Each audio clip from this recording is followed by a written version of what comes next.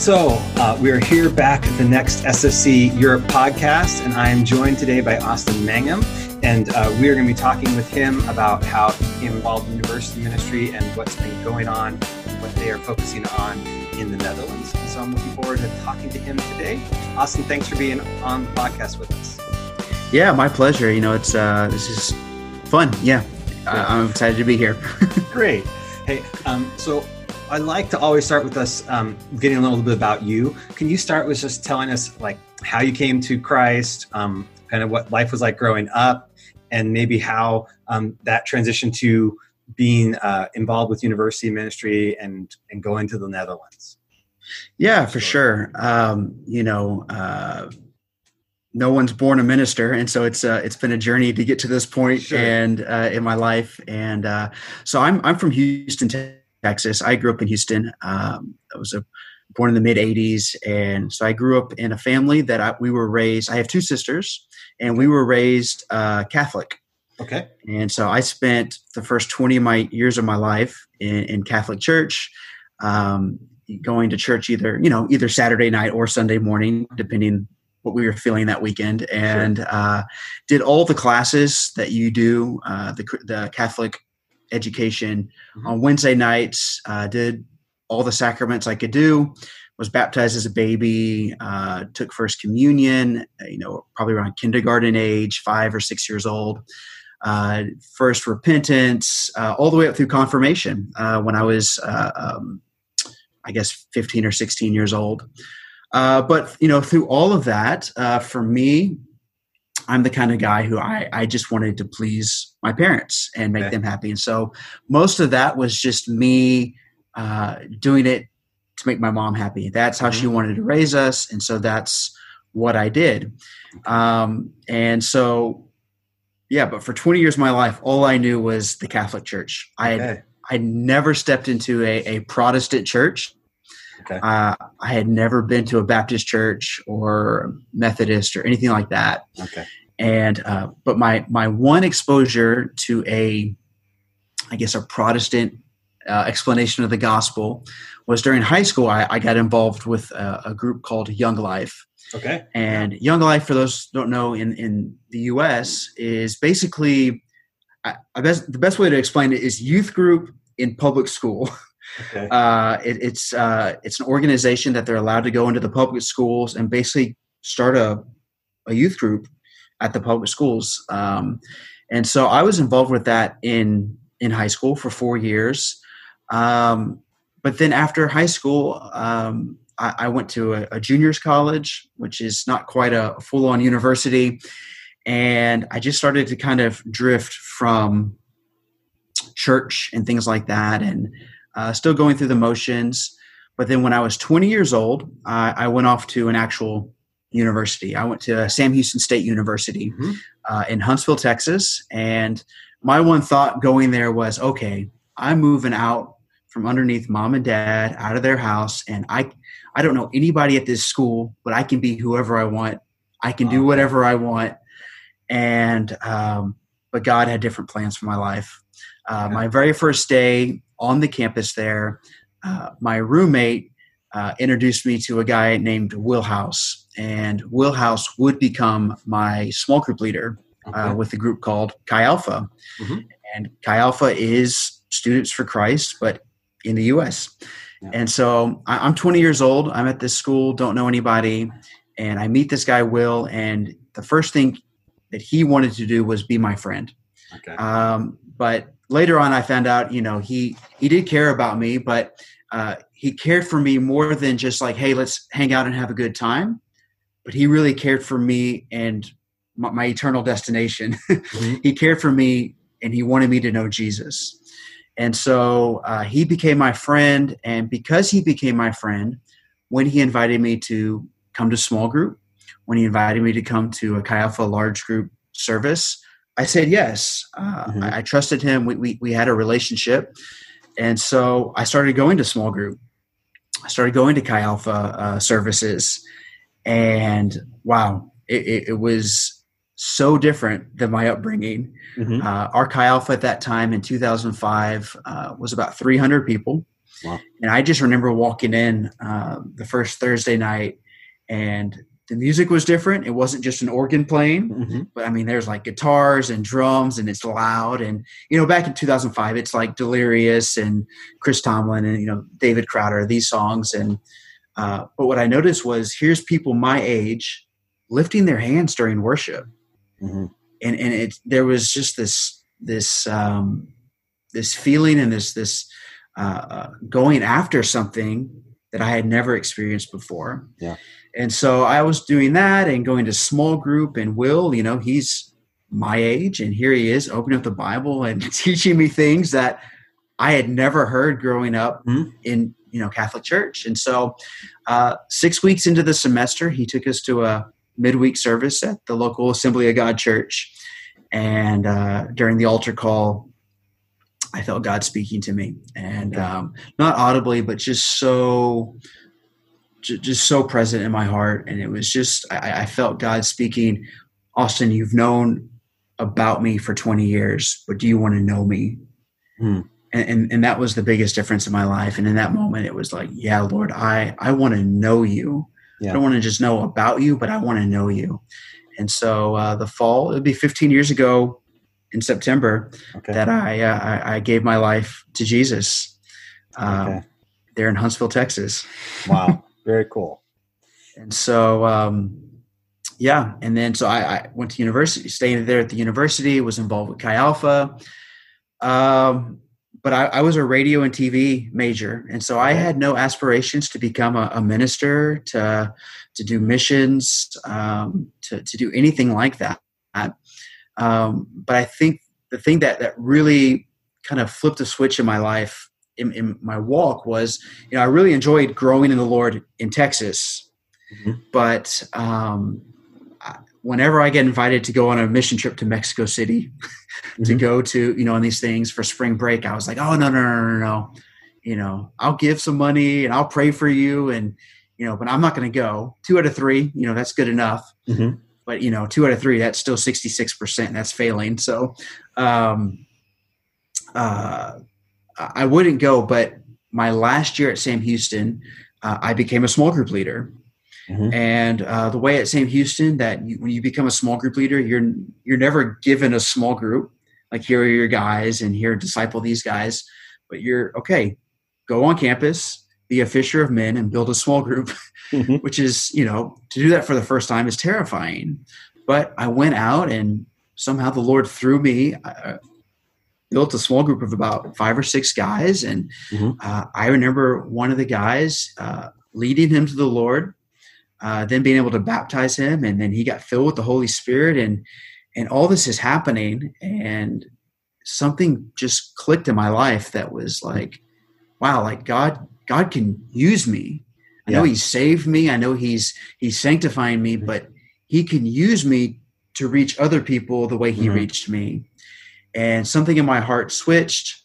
And then we had a special guest speaker at one of our leadership meetings, and he preached on missions. And again, at that altar call, I felt God speaking to me, will you follow me wherever I may lead you? And so that's when I said yes to overseas ministry, to give a year. And so long story short, said yes. And then, when you take the first step into obedience, the doors just start to open. Yeah. And so got invited to a short-term trip, a 9-day trip to the Netherlands during May of 2008.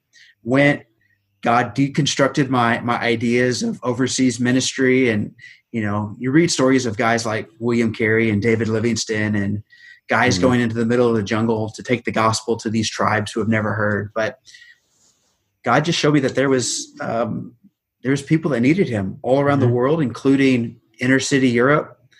And he just began to melt my heart for Europe, but for the Netherlands. And my wife, Amy, we were dating at the time. She was on that trip. He was speaking to her at the same time. And so we both said yes to the Netherlands.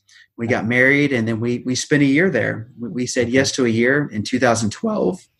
And so we have actually helped plant the SFC group in Maastricht, the drum group there. And saw God do some incredible things. Again, as he's working through us to do these things, something is just happening inside of us. And we never expected it, but the door to full-time ministry in the Netherlands opened. Okay. And so we walked through that. It wasn't a straight line. There were some detours along the way. It was 4 years back in the U.S. in Huntsville. But in 2017, we got back to the Netherlands as full-time workers. Okay. And so we spent that 2017 till last year learning language, serving the local church, kind of setting the foundation. Mm-hmm. We got to pour into the group in Maastricht, the group in Rotterdam, and then, of course, SFC Europe, Connect, and things like that. Right. But we're excited because now we're getting really close to heading back to Utrecht, where we'll be pioneering a brand new group at the university there. Cool. And you guys have been married how long now? We just celebrated 11 years. Awesome. Congratulations. So we got married back in 2009. Yeah. And you have 2 children? We do. Brody and Finn. And they keep us busy. Yeah. That's five and 2. Yes. Yeah. Awesome. Cool. So when we talked a little bit about, what would we want to talk about a subject matter for our meeting and for our interview, I said, what is really on your guys' mind? What's going on? And you have said you guys have been talking about something called the 3 R's. And I was wondering if you could explain what these 3 R's are. And that's 4 R's. 3 R's are. And let us know, kind of where that came from or how you explain it to people. Yeah. It comes from our time at Sam Houston. Okay. So, we've been involved with student ministry for 15 years. We've met a lot of people. We've seen a lot of people come and go, and we've seen people that have flourished in their walks during their university years, but then maybe they haven't so much later on at post-university. Mm-hmm. We've seen other people who have flourished on both sides at university, but then as they transition to the workforce, mm-hmm. Life after university. Yeah. And so we just began to just question, what's the difference? Yeah. What has helped people flourish during their university time in their walks with God and then after university? Mm-hmm. And it's really come down to what we call the 3 R's. And I didn't coin this term. I didn't come up with this. This was something that was just we've seen at our time at Sam Houston that was discipled into us as just, and it's really become for Amy and I the core of what we want to disciple into our students. Okay. Because we see that these 3 qualities is what has helped people flourish in their walks at university and then wherever they may go, whether that's into ministry, workforce, as parents. Mm-hmm. And so what they are is a real devotional life, mm-hmm. Having real relationships or fellowship, and real responsibility. Okay. And and so that's the 3 things. And when somebody has these 3 things active in their walk, it just seems that they are still passionately following Jesus, mm-hmm. and passionately walking with him in serving people, serving the church, reaching out and reaching for people who have yet to know him. Okay. So you use real in each one of those. And so I'm wondering what makes something a real thing in a real devotional life or a real, what is it about that you'd say these are the characteristics that make it that way? Yeah. I think, it's twofold, right? It's, when you put 3 R's in front of each other, it's really, really easy to remember, and so I'm all for things that are just easy to digest and to have an ism that just sticks with you, a truism. Okay. And so, but there's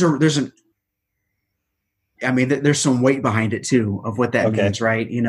Let's just take devotional life for example, a real devotional life. What does that mean?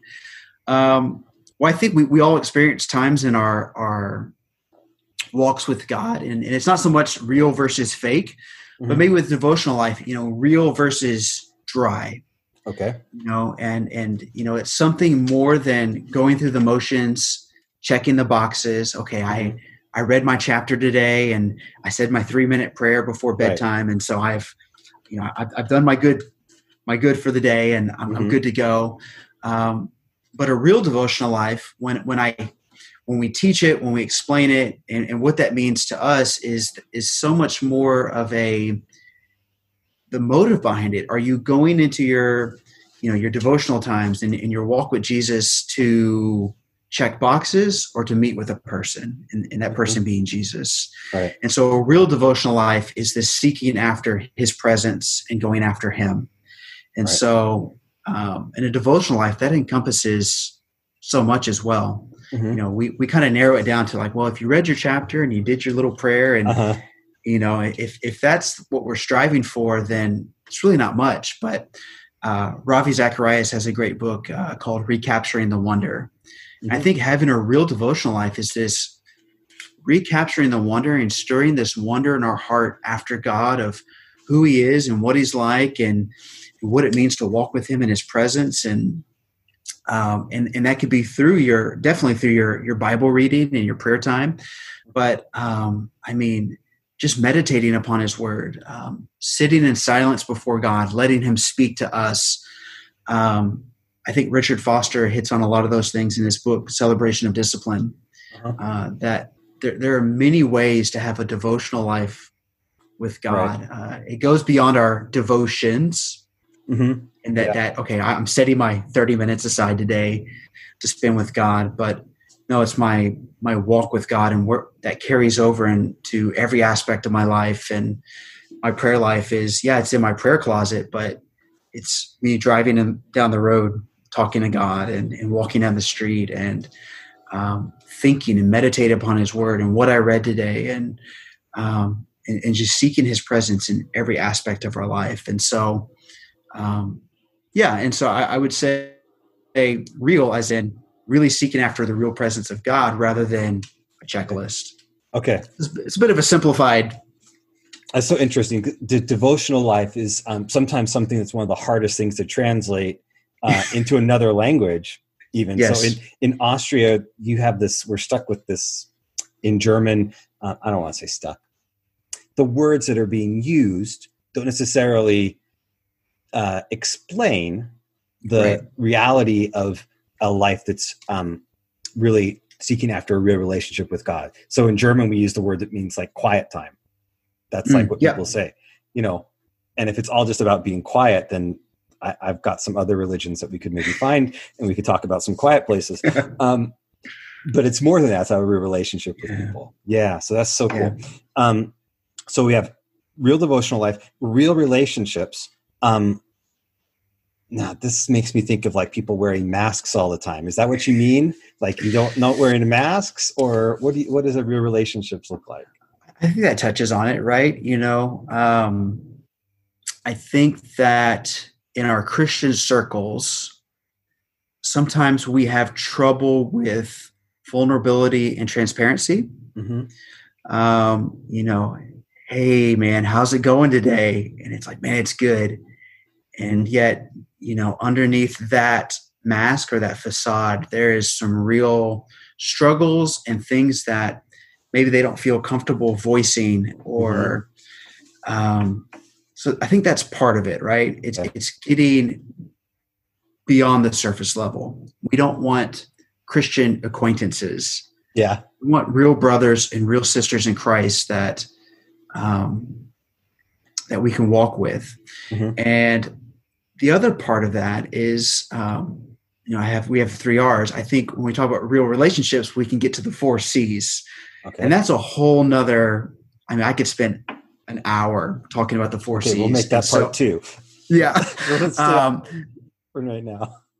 So, but just to talk about what those are, just kind of give you an idea, when you talk about the 4 C's, it's going beyond our acquaintances and getting to realizing that we have a common cause. right? A common experience. And so when you're growing up, your common experience with somebody may be the sport you play, right? So if you play soccer or football, like your relationship is as deep as the sport, right? And so, but with Christianity, with our brothers and sisters in Christ, our common experience is the salvation that we have in Jesus. And Jesus becomes the center point. And so, or the integration point, and Jesus is infinite. So our relationships have the potential to have infinite depth because of what our center point is, our integration point. But then after that, if we're going to have a real relationship, then we need to be committed to one another and to the cause. We need to have a commitment to Jesus, but we need to be committed to each other, that I can trust you as we're walking this out together. But then if we're going to do that, there has to be a common unselfishness in our relationship. Paul always talks about think of others more highly than you think of yourself. And that's really what it comes down to, that I care more about you than even myself. And I'm going to lay my life down for you, and I'm going to live unselfishly so that you can know Jesus better and that others can. And then the big one, we need to have constant forgiveness, right? Because we're going to mess up. Every relationship has its bumps and its bruises. And some of my best friends I've had the biggest fights with, but there's been forgiveness there. And it's actually deepened our relationship and our trust of one another. And getting that bitterness out of the way. And it's like, we may have bumps in the road, but we can grow from this, and we can change and we can progress past this. And so, so having real relationships is having these qualities and this depth of that. Hey, we can come together, and I can come to you and I can talk about real issues with you, what's really going on with me, but even coming to you and maybe confronting some blind spots that you might have, and that you're not going to get offended, and that you're going to go, okay, you're going to interpret me correctly, that, okay, he has the best interest, my best interest in mind. So he's bringing this up, not to hurt me, but to help me see something that I'm doing that I may not even be aware of. And so, it's just deepening our relationships with one another. And so if we have that in our groups, I think that is something that is attractive to non-Christians, that there's some depth, and we're looking for, I think non-Christians are looking for something that is real and authentic. If you come together and you put on your happy faces and you smile and say, everything's good, that people can see past that. But when we can have authentic relationships and talks and get deep, that's attractive. And I think that, that's even a way to bring others into our group as well. And help them meet Jesus. So as a leader, what are some good tips to help develop real relationships, or to help the people you're leading have real relationships? Yeah, I mean, so much with the discipleship, right, is it's caught rather than taught. We can teach it, we can talk about it, but so much of this, it's really hard to kind of even put a finger on some of this stuff, because it has to be caught. And so that starts with you, and it's creating a culture, creating an atmosphere where you're taking those first steps of being transparent and vulnerable. And it's not that you need to be vulnerable and transparent with, if you already have an established group of 50 people, that may not be stepping out and being transparent with everybody at once, but taking one or two people that you're close with and beginning to cultivate that in your relationship with them. This is why small groups are so brilliant, because you can have that relationships where you can trust those people. Exactly. And it's risky, right? I mean, real relationships take risk. Anyone that is married can tell you that there's risk in it, because, for a guy, when you go out there and you ask that girl to marry you, I mean, you're putting it all on the line, and you're hoping that it's reciprocated back. And so in a small group setting, when you're the one taking the risk to be vulnerable and transparent, there's a risk that it may not be reciprocated back. Yeah.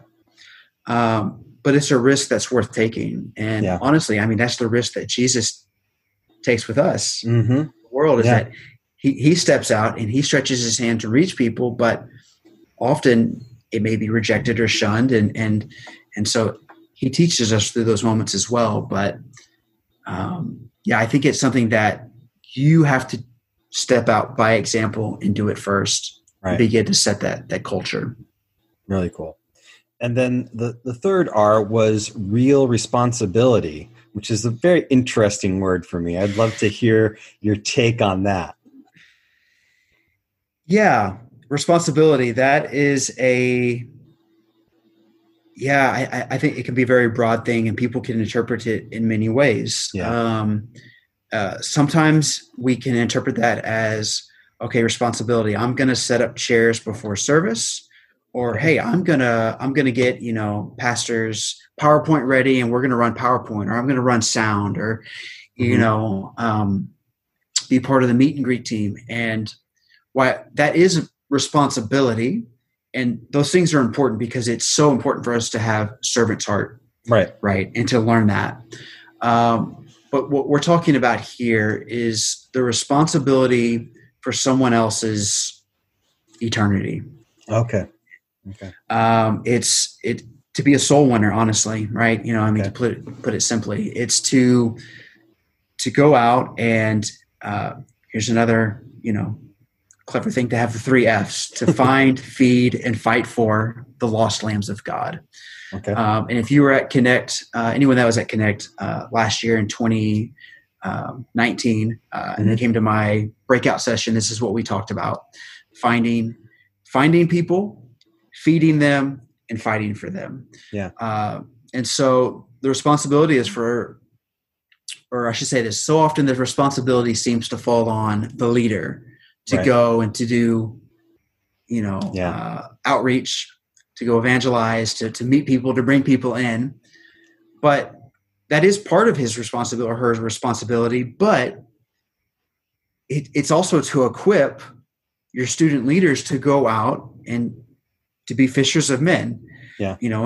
When I became a small group leader at Sam Houston, I wasn't given a small group. I was sent out to go and find people. I had to go and find first. And then you can't feed until you find. But when you find and then you have them in, then you can begin to take responsibility to feed them. Okay. And just like a dad with a baby or a mom with a baby, you have to feed them. You take responsibility for feeding that child until they're able to feed themselves. And then it becomes even more dangerous, just so you know. Once they can feed themselves. It's really messy. I'm talking like they get older and they're like going through the house all day long and I'm just trying to keep them out of the fridge, our budget cannot handle you eating all day. No. Exactly. But it's terrifying. A good thing. They should grow up into that spiritually too, right? Yes, exactly. Yeah. And so No. As a parent, I took with 2 boys, they eat nonstop. And so I get it.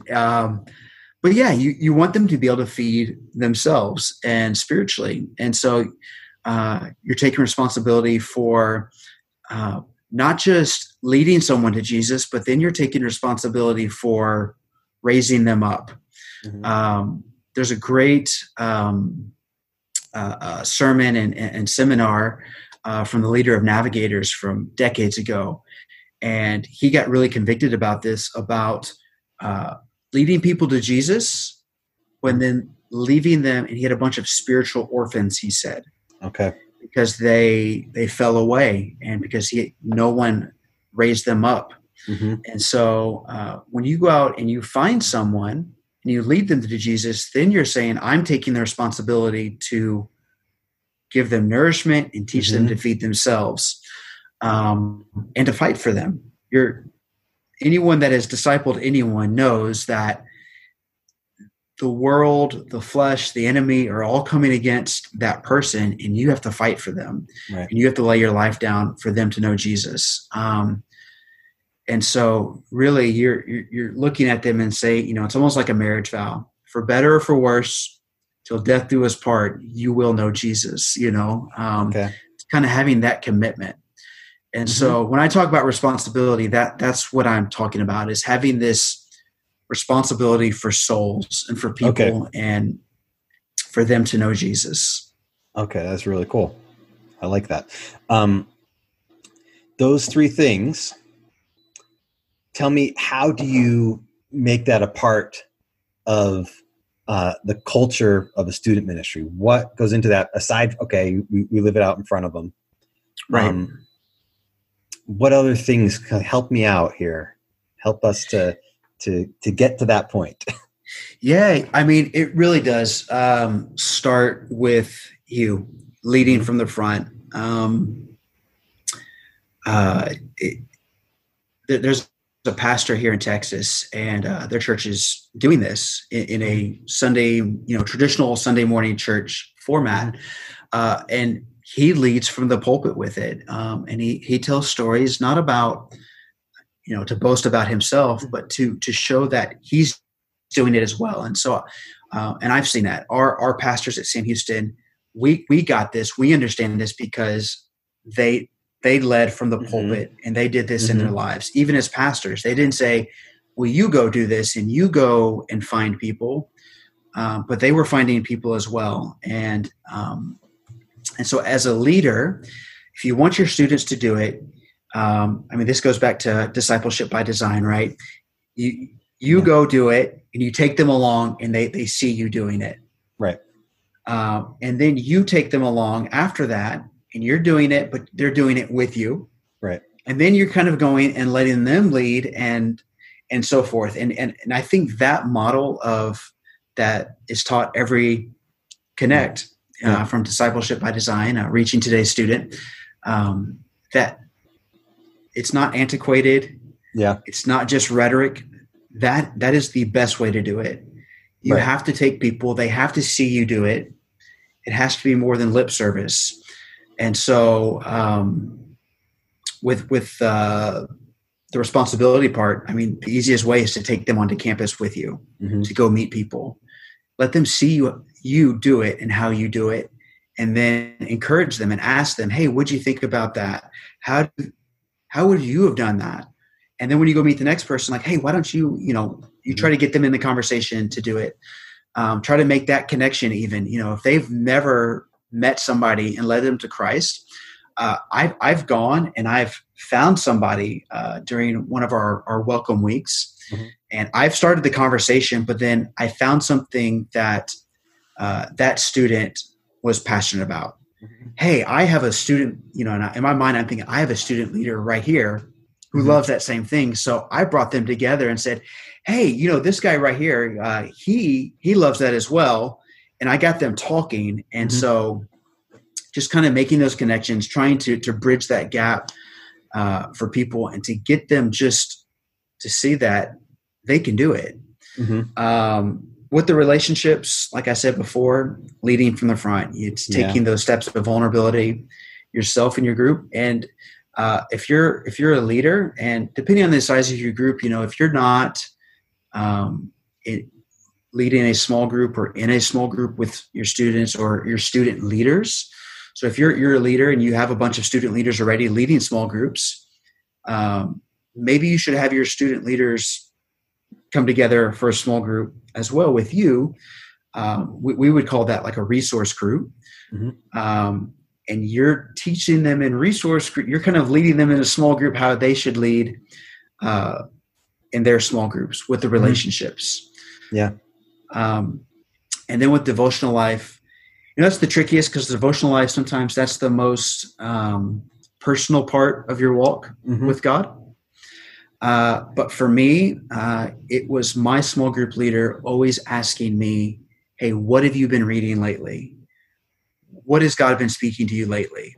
Having those questions asked to me, or, hey, I was reading today, and have you ever thought about this when Jesus says this in the scriptures, or Paul says this? And he's taking his devotional life and he's bringing it into the conversation, and he's making me thirsty to have a devotional life. Man, how is God speaking to him this way? And God, I don't hear God speaking to me this way. Like, he speaks to Will, and it made me want to be thirsty and to want to go have a devotional life like that for myself. Okay. And so I think with the devotional life, it's bringing those questions to the table, or bringing those thoughts from your own devotional life into a conversation with one of your students. Okay. This might be a question that's maybe difficult to answer, or maybe you've already feel like given a good job answering it. I want us to imagine there's a student or a student leader who feels like, man, I can't do all those things because I'm just not good at being vulnerable, or I'm not having the great devotional life that I should have. And man, that's the scariest thing in the world, to go and try and build relationships with non-Christian people. Does it mean I just shouldn't be a leader, or what do I do to get to that place? I had all those thoughts the summer before I became a small group leader for the first time. I mean, I think that is not like a unique situation for anyone. And to have those thoughts, I think that that is probably a pretty normal, sure, maybe crisis to have of, I can't do this. And you know what? You can't in your flesh. You can't do it. Austin could not go out and build a small group himself with any kind of authentic spiritual content on his own. But Jesus working through Austin could, 22-year-old Austin. And I think that's where it starts. If you recognize, like, I don't know that I can have a devotional life like that, well, don't think big.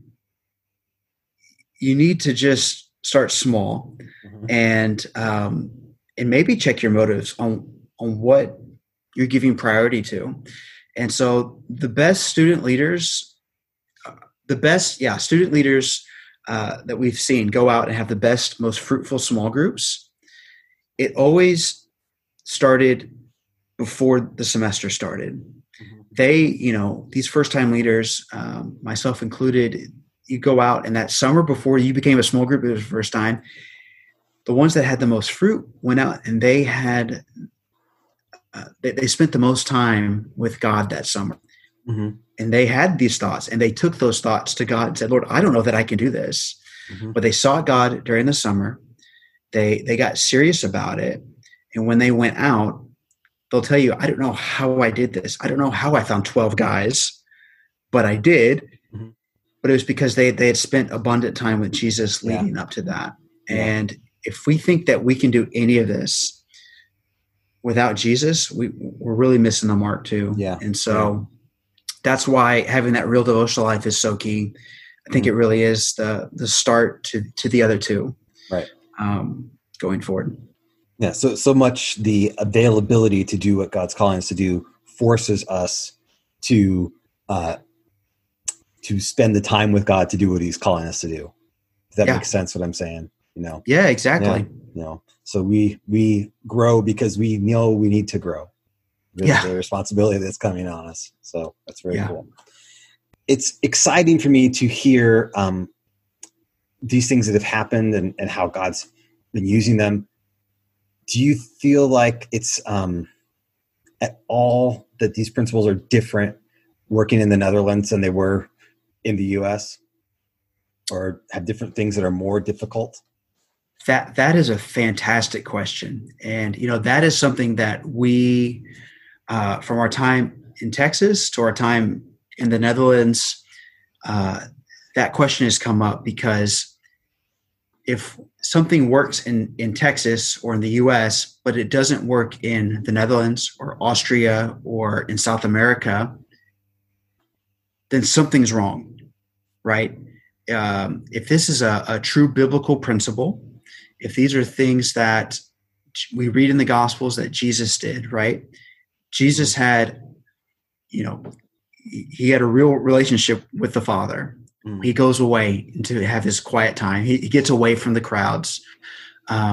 We see the Son of God doing that. He had real relationships with those 12 guys. Jesus was the first small group leader, right? He did that, and he had an authentic, real relationship with them. I mean, you think about Peter, he said some of the craziest things to Jesus, right?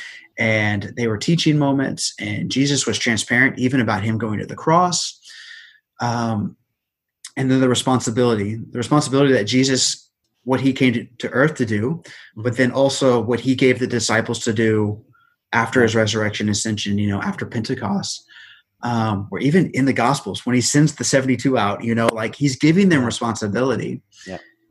These are true biblical principles. And if they really are gospel principles, they should work in Texas and they should work in the Netherlands. Mm-hmm. Now, what we say is, maybe this is a bit crude, but the skeleton should always be the same, but the flesh on the skeleton is going to look a little bit different everywhere you go. Yeah. So the outworking of it is going to look different in Huntsville than even another campus in the northeast of the U.S. or the West Coast. It may look different. May look different at another campus in Texas. And so in the Netherlands, we've seen that it looks different. It's going to look like it's going to look like in the Netherlands, but the skeleton, the core, the convictions stay the same. Right. And we've seen this. We saw it happen in Maastricht, and we're praying we're going to see it in Utrecht. That people can come to know Jesus, we'll have a real devotional life with him, have authentic relationships with one another, and go out and reach their campus for the Lord, because of what he's doing in them is not meant for just them, but what he's doing in them is meant to do through them. Right. And I don't think that changes. The core convictions do not change anywhere you go. Right. Maybe the way that it looks like might change, but those core things are still the same. That's really cool. Yeah. Great. That is awesome. Well, Austin, thank you so much for spending a few minutes with us and sharing about these things. It's been super great. And we hope to see you soon in Utrecht and hear what God's doing there. And and we will pass on any questions anybody has from this podcast. They can reach us at the SFC Europe website, and they can comment and ask any questions, and then I'll bother you again about them. And awesome. And that'll be great to hear all these different things that are happening. But thanks so much. God bless you. We hope to see you soon on this side over in Europe soon. Thanks. Awesome. Thank you.